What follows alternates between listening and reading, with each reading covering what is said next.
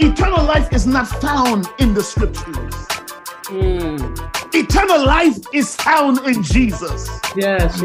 If Jesus is in you, so therefore eternal life is in me. Yes. Amen. Thank you, Jesus. Eternal life is not in the scriptures. The scriptures testify of Jesus. Amen. They point you to Jesus. Yes. That eternal life is in your heart. Is in him.